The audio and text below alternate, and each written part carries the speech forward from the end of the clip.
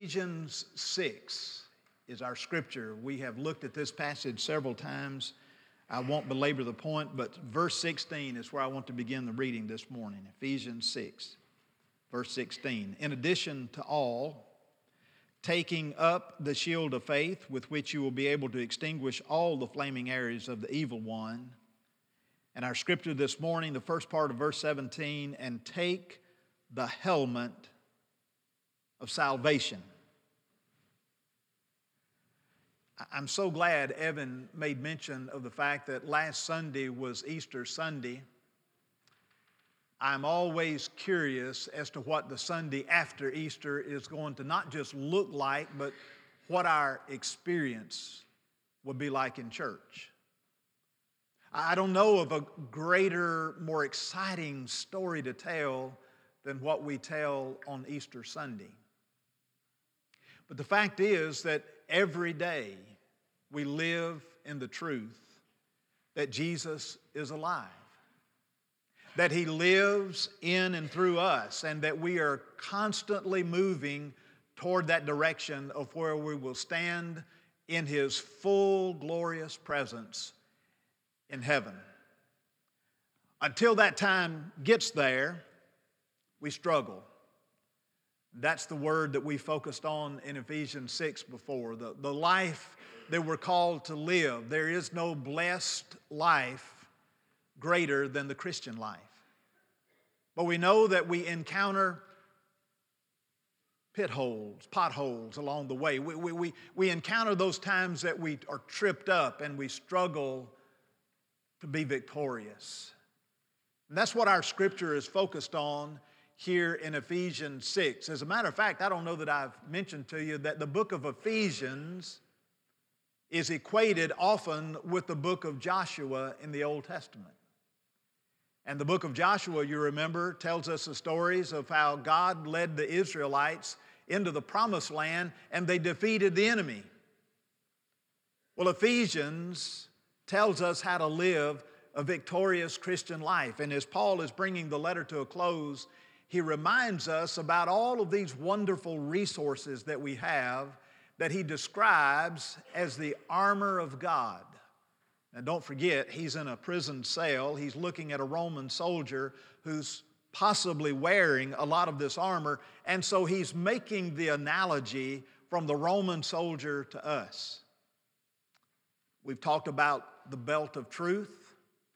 We've talked about the breastplate of righteousness. We've talked about the sandals of peace.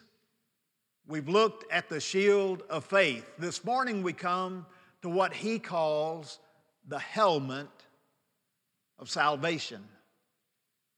Now, when you think about a helmet, I don't know what you think about, but for me personally, I think about athletics, and I think about the number of athletes who are required to wear some kind of headgear when they go out on the field. I think about football players.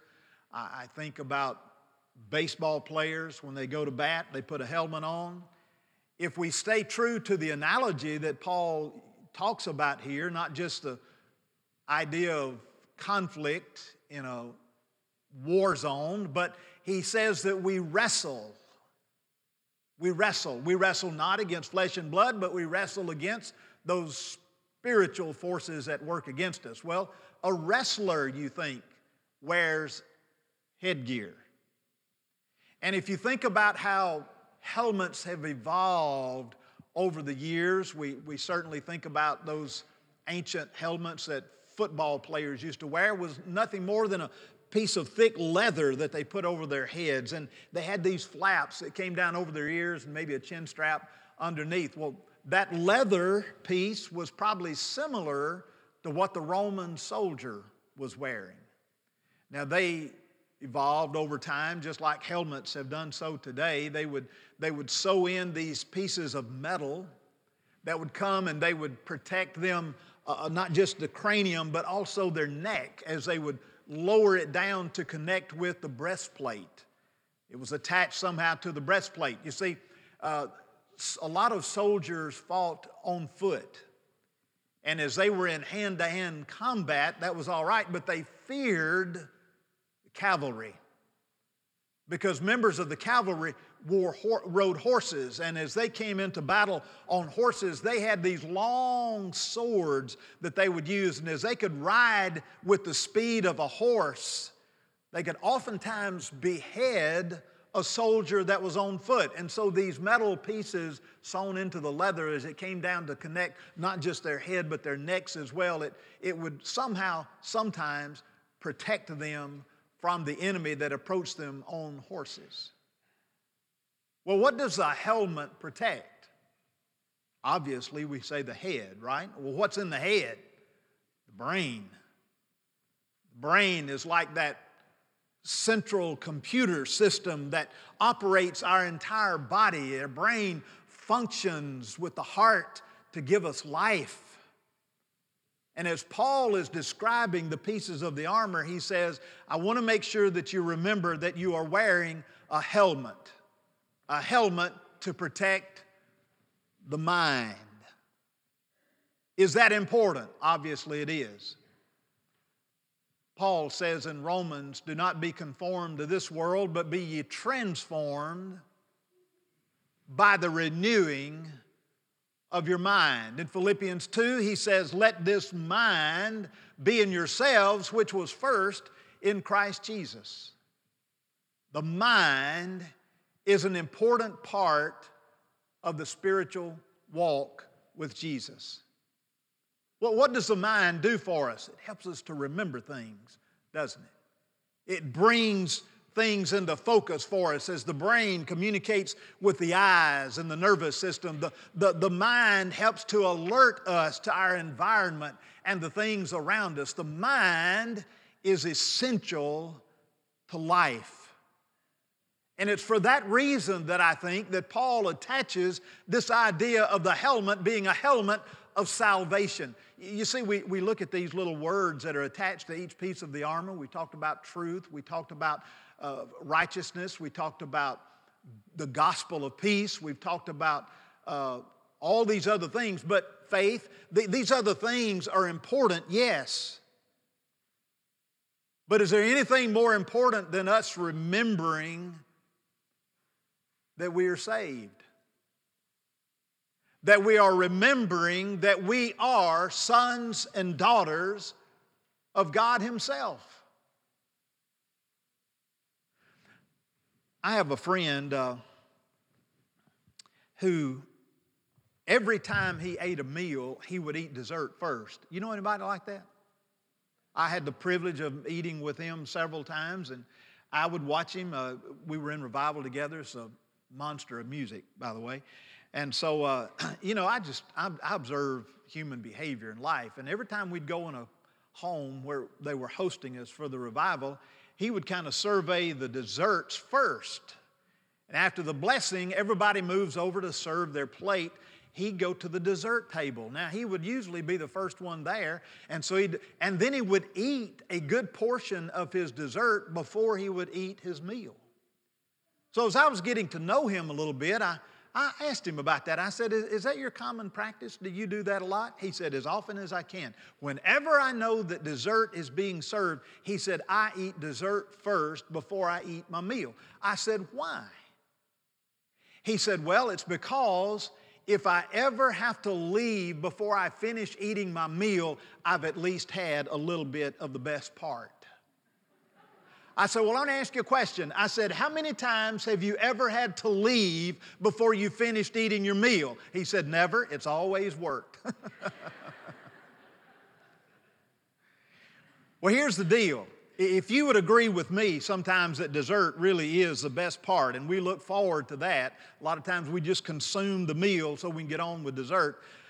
I want to serve dessert to you this morning. I want to spoon feed you a little bit because I want to remind you of just how special this relationship is that we have with God and how being mindful of this relates to our spiritual conflict.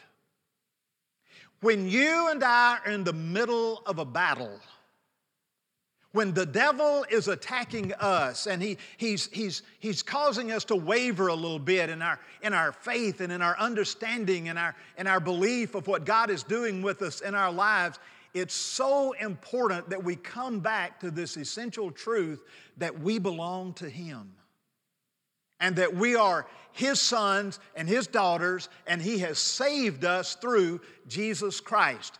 Now, here's the thing. I got 6 points for you this morning, but they're going to be really quick, okay? So I know somewhere along the way somebody's going to show me in a book that it's against the law to have a 6-point sermon. I know that, so I'm going to ask for forgiveness a little bit, but here's 6 things, 3 and 3. It's 3 together. 3 stages of salvation, 3 dimensions of salvation, and it's very simple. The 3 stages of salvation we might call the 3 tenses: past, present, and future. Think about it this way. If you're a Christian, you have been saved. There was a definite point in time in your life where you asked Jesus Christ to come into your life, to forgive you of your sins, and to save you. I hope that you've had that experience. I've told you my experience. When I was 9 years old, Bruce, Mississippi, it was during a crusade where churches all across our little town came together and we worshiped, and the evangelist was E.J. Daniels. It was then and there that I made my commitment to Jesus Christ as a 9-year-old boy. I want to ask you to go back in your mind this morning to reconnect with your experience when you asked Christ to be your Savior. And the beauty of this is that if you've not done that, you can do it this morning. And so I want to make sure you understand that if you can't mentally go back to that time, you say, well, I don't remember the day. That's all right. You say, I don't remember the month. I don't remember the year. That's all right. But I have always met people who said, even though I can't remember exactly when, I am confident. I remember there was a time when I asked Jesus Christ into my life. And if you can't do that, do it now. Ask Him to be your Savior. Doesn't matter how old you are.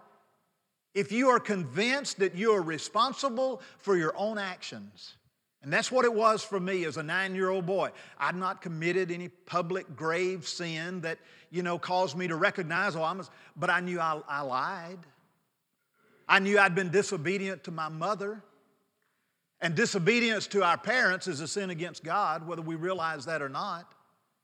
And so when I knew that I was responsible for my own actions, I knew I was responsible for my life. And I had the opportunity to ask Christ to forgive me of my sins, past, present, and future. But I asked Him to forgive me of my sins and to come in and to make my life the life that He wanted it to be. So we have been saved. We are saved in the past, but we are also saved in the present. And that's a part of the not conforming to the world, but letting Christ transform us by the renewing of your minds. David Jeremiah was on the television this morning. Angie had him on. And so he started with this scripture, and he gave a great illustration. He said, conformity works from the outside in. Transformation works from the inside out. Not just we have been saved, but we are being saved right now at this moment. Every single day that we live on this earth as Christians, it's the opportunity for God to transform us, to protect us from conformity, but also to cause us to be transformed into the likeness of Jesus. And that happens as we think about who we are and meditate on who we are and how our lives can be obedient to Him. There's a story told about Mark Twain, and I have no idea if it's true or not. As a matter of fact, it's kind of counterintuitive to how I believe Mark Twain really was. I didn't know him personally, of course, but you read a lot about Mark Twain and you see that he sort of made fun of the church and Christians, and he would say things that, caused us to believe that he was not a believer. But on this occasion, he was on a speaking circuit. And he would just go around at different places and he would deliver these speeches. And on one occasion, he was to speak with another person, another man. And as they got engaged in conversation about religion and the church and faith, the other man said this, I think someday I'll become a Christian. as if he could choose to do that anytime that he wanted to. And he said, and when I become a Christian, he said, I am going to travel to Israel and I want to climb to Mount Sinai and there I want to recite the Ten Commandments. That's what the man said. And allegedly, Mark Twain looked at him and said, well, I tell you what, instead of you waiting until that day when you become a Christian and going to Israel and climbing to Mount Sinai and reciting the Ten Commandments, he said, why don't you choose to go home and live the Ten Commandments? That was good counsel, wasn't it? And that's good advice for you and me. And the challenge that we have as we are being saved is trying to figure out how we can live obediently to God. And we do it through that love relationship we have with Christ. I'm coming to that. Hold on to that thought. So it's not just that we have been saved, but we are being saved. And there is coming a day out there in the future when we shall be saved. Somebody said, well, this is crazy. It's like you're splitting up our salvation experience. I thought once saved, you're always saved. We are.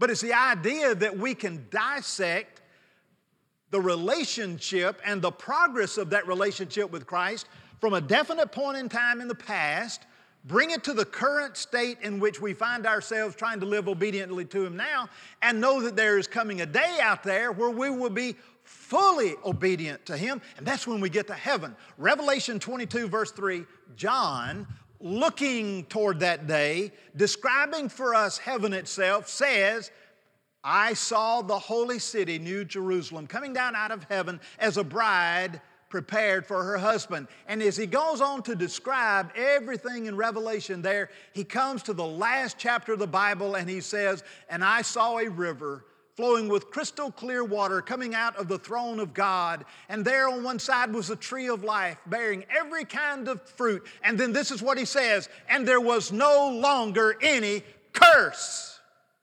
Well, I tell you what, that's shouting ground. You know what he's talking about? He's talking about at that point we are no longer tempted to sin.